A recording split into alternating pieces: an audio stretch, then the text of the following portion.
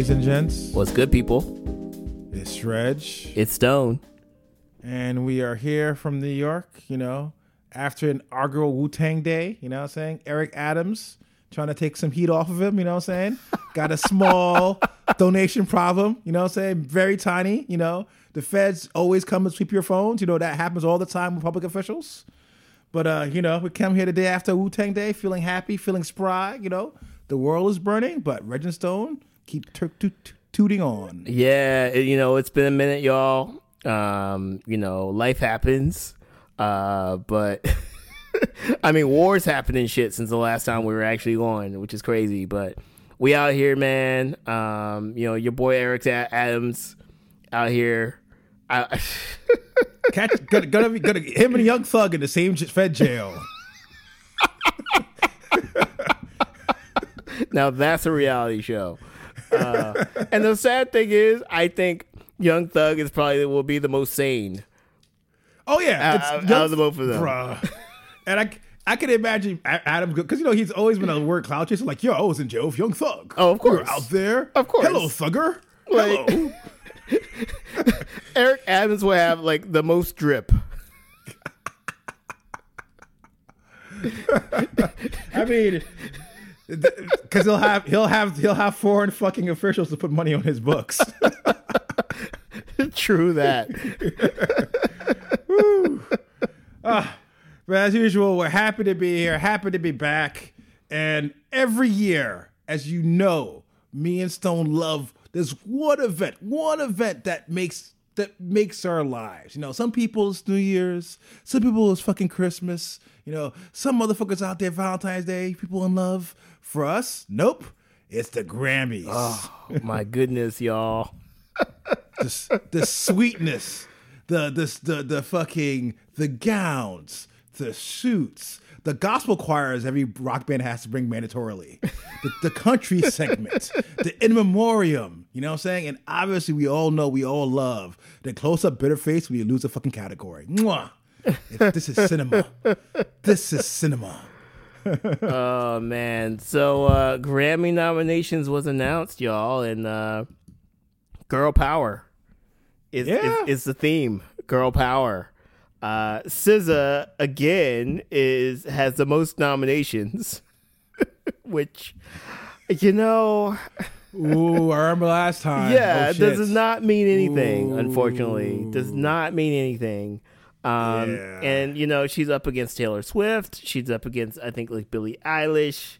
It's just like one of those things where you're just kind of like, why even? Like the performity is not worth the time, I think. It's a pretty interesting, I would say, mix of names here. Victoria Monet, which is an album that we didn't talk about on the podcast, but the album I actually really like. She's getting some flowers here. Janelle Monáe's getting flowers here.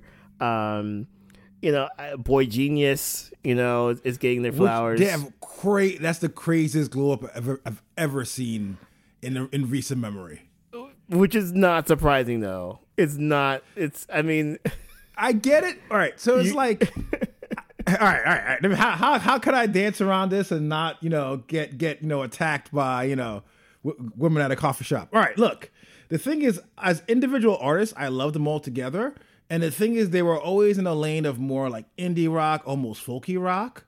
But it was weird to kind of have a band like this, which is definitely almost, I won't say stripped down, but definitely not arena rock, basically become a huge arena rock fucking act. That's crazy to me. True. And look, I my thoughts on Phoebe Bridgers. Although I know people who know her, so I'm not going to like go into it. I don't want to get the darts in the side of my neck. I guess it's not surprising. I cannot. So I don't want to say that I've listened to a lot of Boy Genius, but I do think sometimes I feel like the glow up, and especially on the Grammy side, feels like more of the hopes and dreams as opposed to the end product, right? And it's just like, you want to kind of see this happen. You want to have this like female supergroup. You want to have them selling out arenas, things like that. it is like the dream of people who are in the music industry for this to happen, because they see themselves or an archetype of themselves in that, especially, you know, like the fact that they're a rock band, right? So I'm not surprised at the glow up or the Grammy nom. I will hold my judgment, but you know, and again, like it's really interesting that everything is themed, right? It's girl power year, right? Like, and it's just kind of like, I get it because Taylor Swift is hot and Beyonce, you know, was hot, which I don't know if she got any nominations or if she wasn't eligible. I don't know, but it's just kind of like you have this like emergence of like girl power. Barbie movie, you know, Barbie soundtrack is on there. Flames. But it's just like the theming of the whole thing, it's a little sus to me. And not saying that these female artists don't deserve their nominations and their flowers, but it just kind of seems like they packaged all of the nominations into a theme that I'm sure is more aligned towards ratings than anything else. Oh, yeah, no, I mean, cynically, so I'll never forget, but I remember there was a Moog Fest. So Moog is a company that makes a lot of, basically the most popular or famous synthesizer company in the world. They had this Moog Fest thing that they were doing, I think, in North Carolina. I won't get too into the weeds, but the company itself doesn't exist the way it does now because private equity bought it up. But long story short, they were doing festivals. So I remember it was a big deal to kind of go to the festival. It was a whole bunch of indie nerds and like musicians, right? So I remember there was a year where they announced that, we're going to have, basically without telling any other artists, they had we're doing a female-focused festival this year. And I remember to the point a lot of the women got annoyed because rightfully so. It's like, hey, this feels like a cheap gimmick. Like, you've kind of have me here. Like, you know, you reached out to me, so-and-so. I thought it was because of my chops. And it probably is to a certain extent. But when you kind of market me as a female musician, it makes it feel very weird.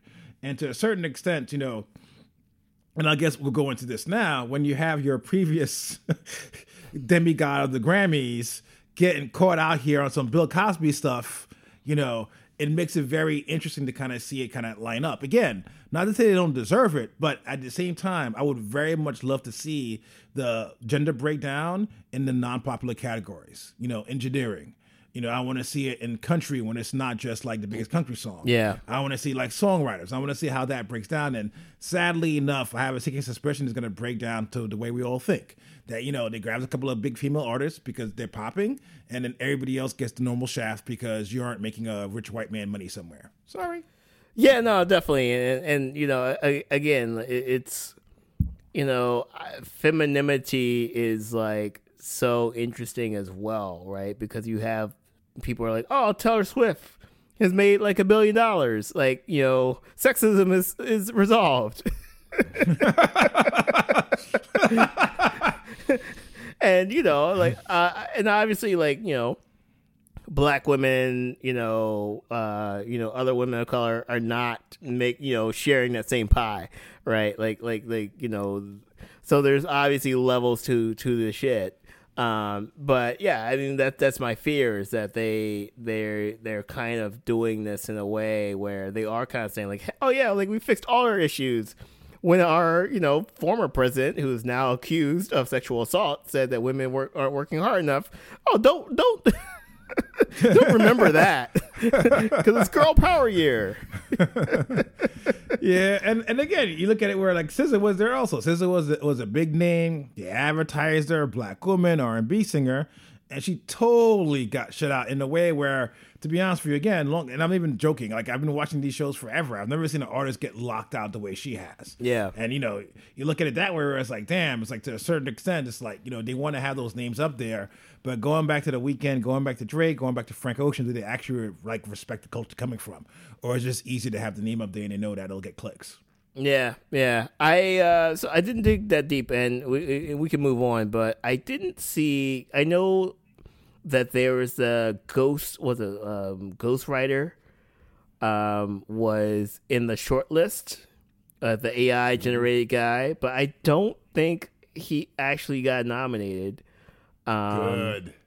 which is good for now. It's probably going to be a thing next year, but I if he got nominated, I feel like they would lead with that, and I don't see that. So, you know, I will say, you know, we're not ready for that. So thanks, Grammys, but for everything else, y'all still sus.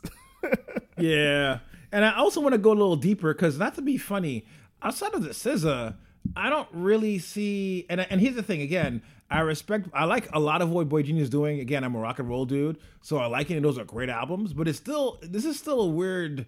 Like, again, you still don't get the things that you expect to see it. Then, you know, Victoria Monet is good, Coco Jones good, Janelle Monáe is good. And then I'll be honest with you, even Janelle Monáe is almost like a combo changer just because this album is very much not like her old work. It's not artsy. It's very, very down to earth, very R&B, very like diaspora focused music. So I do love to see it there. But it's also interesting because, like I said, a lot of the records I thought I would see here, I don't. Like, the more I think about it. Yeah. Which is definitely not usual for the Grammys. That never happens. Yeah. I'm just reading this thing now, where it's kind of talking about like rap. There's no rap albums or rap songs that are kind of nominated for Song of the Year or Album of the Year or Record of the Year. And I was kind of like, did they get that right this year? Because rap kind of sucks this year. Yeah.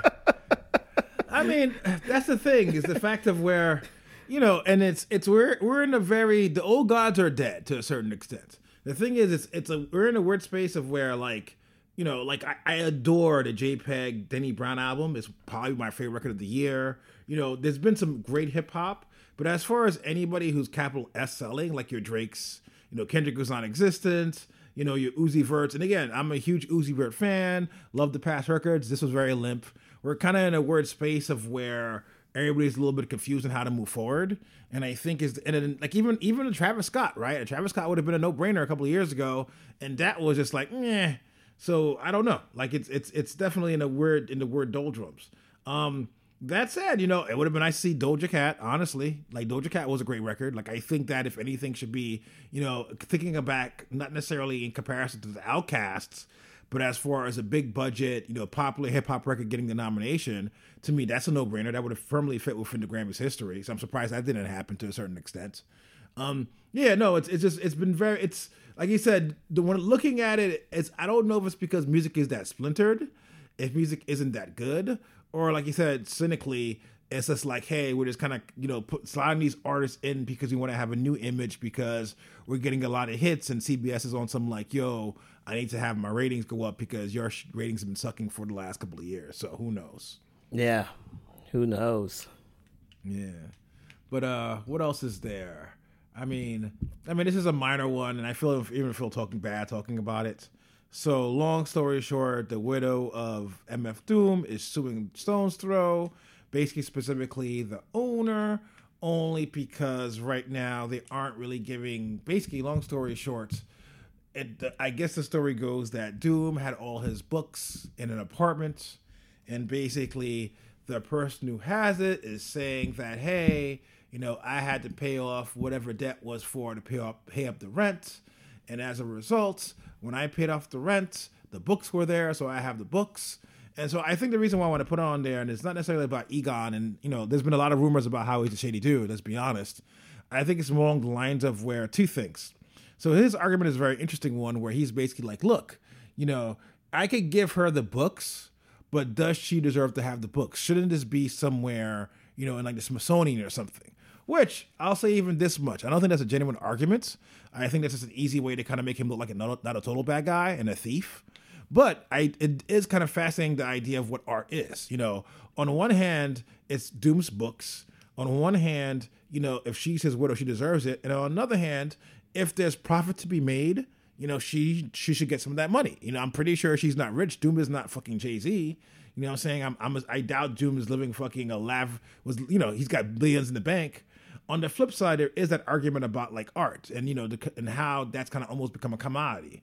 And like maybe he does have a point where it should be in the Smithsonian. Maybe it should be quote unquote, not necessarily public domain in that kind of sense, but maybe it should be seen. So I just thought that was kind of fascinating beyond the shady angle of like, what's kind of at stake here, or at least what he's alluding to. Yeah, I really kind of I feel so bad for Doom's wife. This is, like the situation or the circumstances of how Doom died at the hospital were shady, and she's dealing with that, and then now she has to deal with this, and I don't know. I don't know too much about it, but I do know a few things that I've heard lots of shadiness around Egon, and kind of how that business was handled, which is really sad because I love Stone's Throw. Agreed. Same here. And it used to be a label that I almost like exclusively. If something from Stone's Throw dropped, I would buy it just off the name. It's kind of agreed. So it's kind of really hard, sad to see, but it is the industry. But at the end of the day, it's just kind of like, just give them the books, right? Like it's not.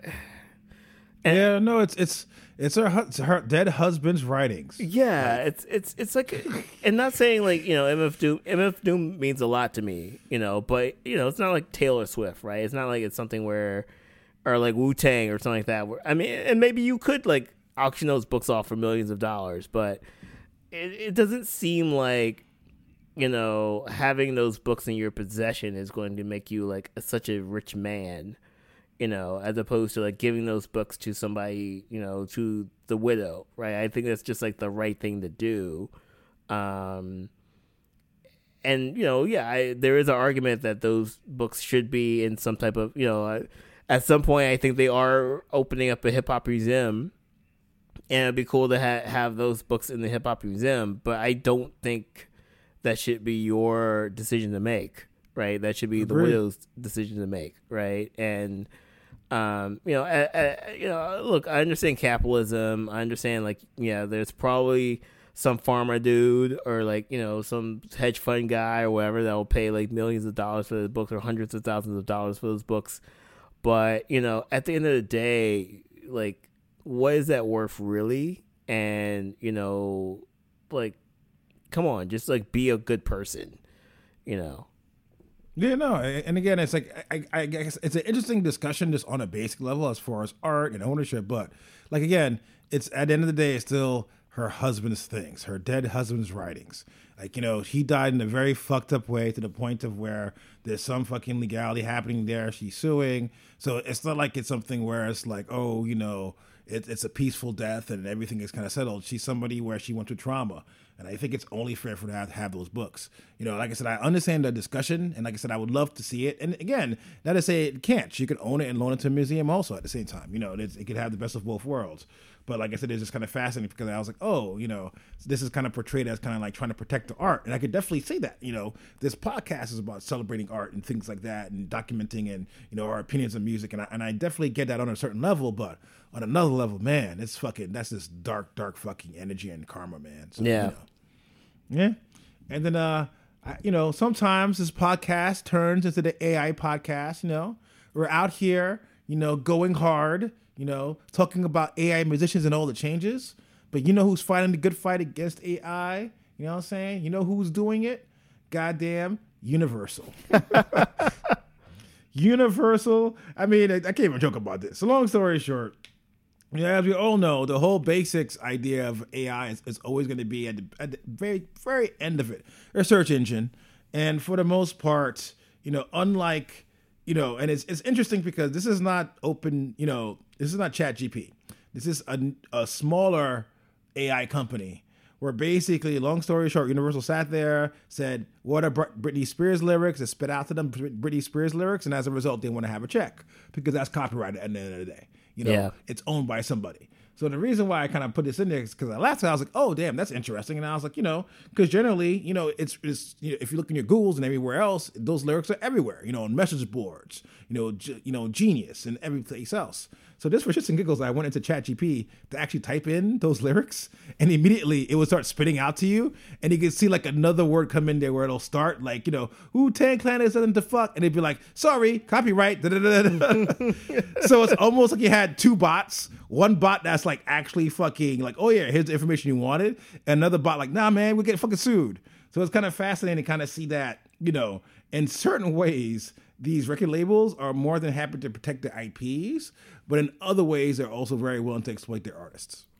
Yeah, this is really interesting, and it's kind of weird too.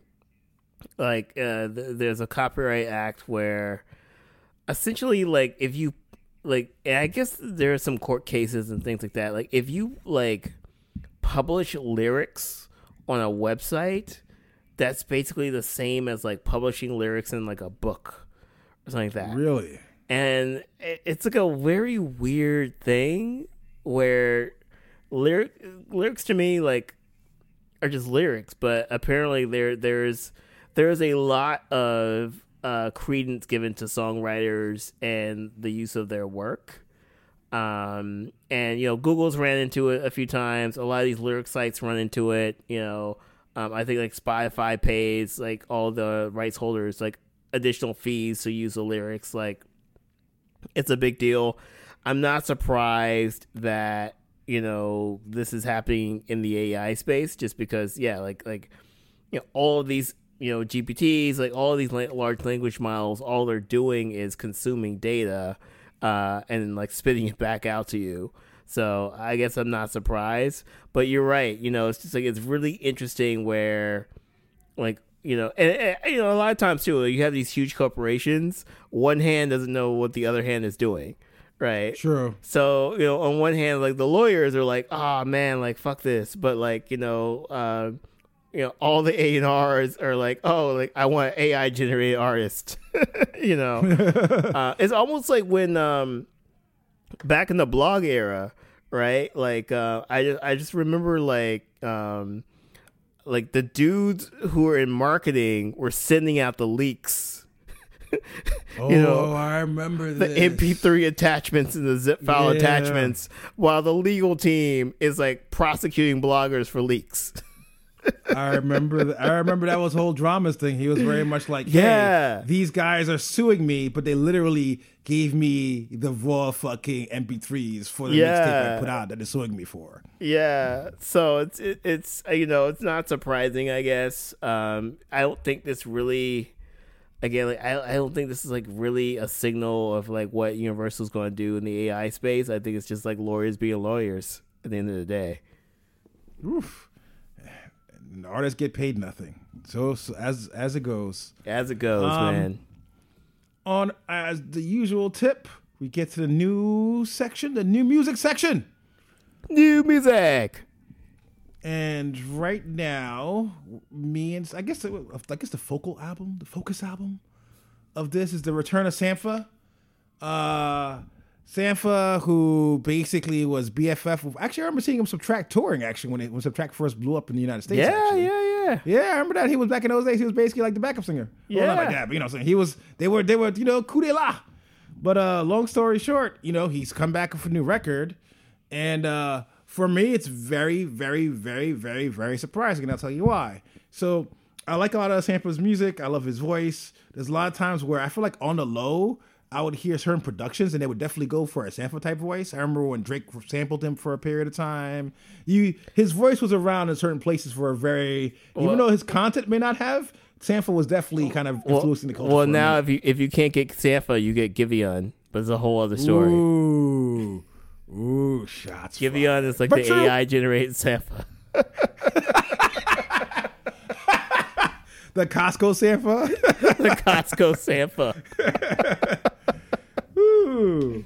But in his own solo works, though, it tends to be very melancholy. If I remember correctly, when his solo record first came out, his mother died, and it felt like when it was a Sampha song per se or a Sampha project, there was always a specter of like sadness around it. And so I mean, I didn't really see this coming for this year, but album got announced, album dropped, and it's a fucking banger. It's just really well made. It kind of goes back to what was kind of really good about Sanford, where he's got this voice, which is very pretty but very airy. You know, it's not like he's a power singer, but it's a kind of a voice almost like a lullaby. I can imagine like an old granddad singing to you kind of thing, and it's just like. And the thing is, the vibes here, and like I said, is and it's no diss because, again, as a Radiohead fan, there's definitely a place for sad music. But this is definitely much more upbeat and positive than I've heard him in fucking years. But maybe since like I said, the early Subtract era. Yeah, you know, it's very interesting because I know, you know, he a lot of his albums is maybe themed or tangentially themed around like the birth of his daughter. So. You know, that would lead to like probably a little bit of the less melancholy, you know, aspect to it. But one thing I just like really enjoy about this album is just, I don't know, like I listen to a lot of music these days, and I'm not saying it's easy to make music, but there's so much that, you know, in terms of production where you can get a type beat, or you can study relentlessly an artist, and you can kind of like figure out like what makes them good and kind of sound like them. And I think as a result, a lot of the music these days kind of sounds the same. And I'm not even just talking about like rap, but just like R&B. Like I feel like there's just like I don't know, like it just really sounds the same to me. One thing I love about this album and what struck me is like it's so different and unique, but it's not really about the album itself. It's just like Sampha's like writing and production process. It's always been on a different level, and I just remember when the single came out, and I forgot the name of the single. But like they, you know, the algorithm would group it like next to all these other like R&B and like lo-fi R&B tracks, and all the lo-fi R&B tracks sound like, you know, SZA and Doja Cat.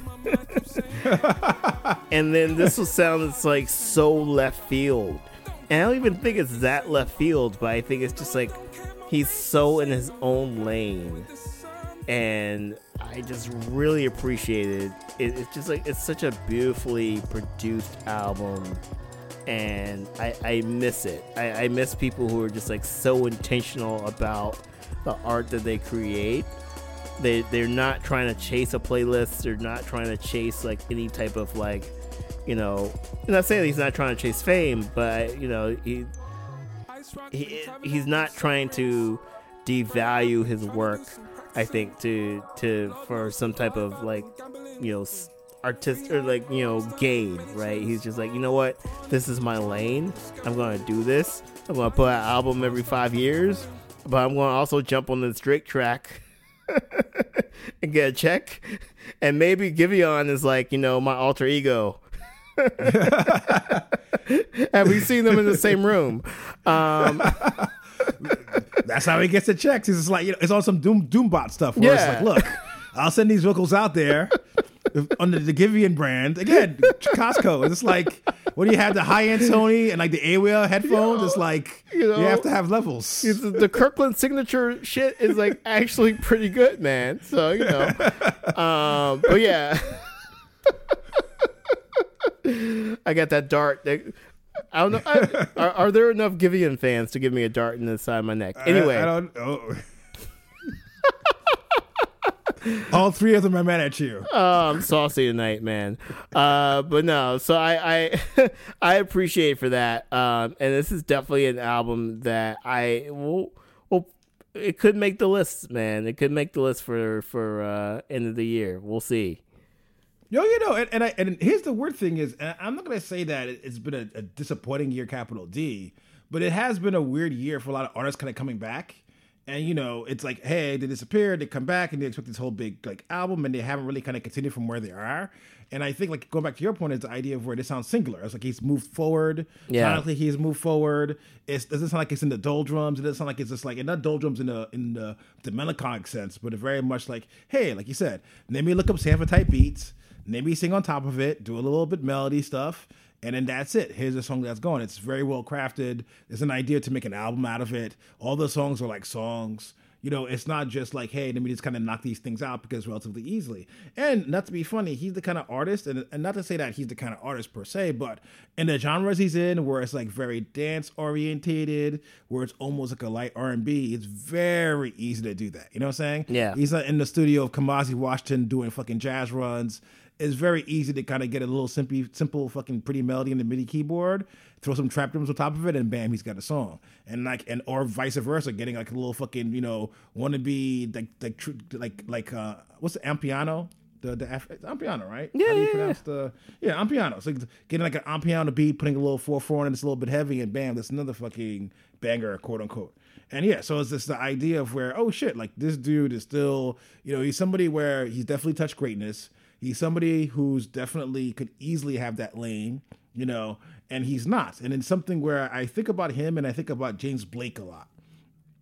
So I think about James Blake, where he came out, he was very like this very experimental producer. No vocals from him, very experimental.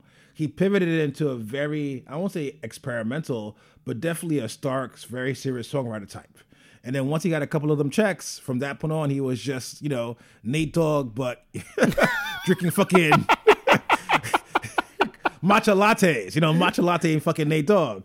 So there's an issue there where it's just, and the thing is, I bring it up because I do like him, and I bring it up because the current album, I won't say it's a return to form, but you can see that he's also trying to kind of like, hey, I'm trying to get out of this box. I was going in this one direction, maybe try to find my way back home. And I think it's fascinating where Sanford has never really left when it would have been very, very easy to. True. Yeah. And then on the last one, on the way out, I have one last shout out on my end. Lorraine, I Killed Your Dog.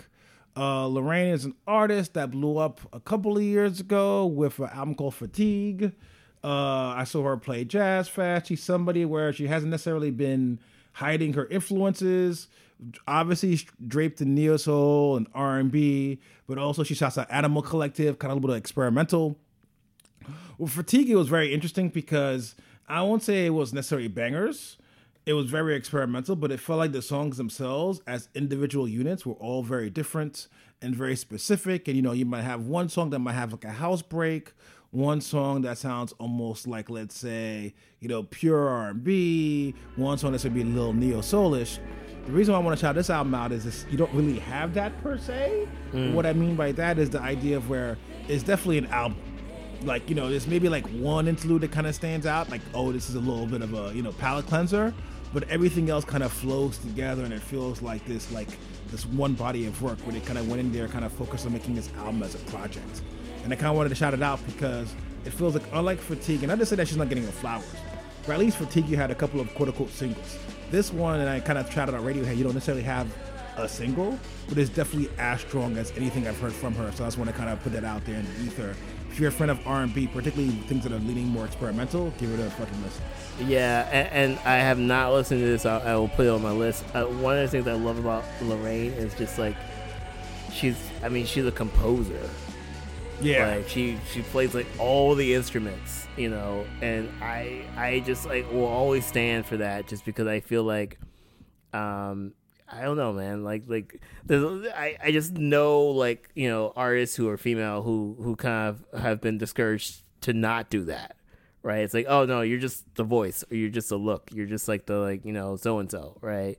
And yeah, she plays all the instruments, and I've always just been like, I'm not saying that I love everything that she does, but I'm just kind of like, I was like, I get it though. Like this is dope. So I will definitely check this album out. And I feel like if you're listening to this podcast, you're probably aligned as well. Yeah, no, absolutely. And go back to your point about how it's just very, so like, I saw her live and she was doing like a noise freak out on the guitar. And again, is the idea of where, not to say that women don't do noise freakouts as if it's something else, but it's interesting where she's willing to throw random things in there that are definitely more music nerdy stuff. And definitely, and I, this is a small rant I'm going to go into. One thing I've been going out is, as you all know, we outside. And the one thing I like about being outside is a lot of the genres where I used to see a lot of like just basically men out there, just a sea of fucking pitchfork ass, hipster ass dudes. I'm seeing a demographic shift of where I think that a lot more women coming out to shows, a lot more women artists. Yeah. And I think to a certain extent, not to say that they weren't there, but it feels like at least the air is getting lifted up a little bit where, you know, and again, I'm not going to give men of anything, but like any props, but there's been enough pushback of where, going back to the idea of where maybe we will not need, I'm ready for this segue. What? I'm going to bring it home. We will not need a girl power Grammy nomination year. You know, where women are looked on the merit of what they do strictly because of that. And it's not easy points because they want to sell ratings, you know. So I'm hoping for. There we go. You know, the sad thing is, like, you know, we will not have a girl power like year next year because it'll be all dudes. It might be Black Power, maybe Latinos. We'll every year, every demographic. I feel like we tried Black Power. That didn't work. Yeah, maybe Latinos. Maybe. I'll be honest with you. I want to see an overtly queer year. I feel like we've danced around that for a minute. I want to see like a gay men and lesbians out there. I want to see something very LGBTQ. Just because, not to be funny, they're on the low. They are pop music, but that's a whole other story. You know, we don't have the conversation. You know, the producers. You know, the actual songwriters behind the scene. I'm not saying nothing, but you know, all you bros out there doing a two-step in Jersey Shore, being homophobic, you need to check yourselves. But anyway, on that note, we are thankful for you guys to listen to us. We love y'all. You know what I'm saying? There's a lot of things happening out there. You know, a lot of cancellation over political views. But what I'm going to say is that generally, I think it's a time of where if you've got kind of any kind of political conviction and you want to kind of go out there and protest, kind of let your voices be heard, don't do that. They're trying to silence us all. There we go. And I don't know. I guess I'll play some Public Enemy right about now in the background. What do you think, Snow? Yeah. Look, take care of yourself. Take care of your people. The world is crazy. The world is messed up. You know, you can do what you can. You know, spread your voice, protest. You know, shouts out to all the marginalized people out there. And you know, we can do what we can. Yep, absolutely. And we love y'all. Peace. Peace.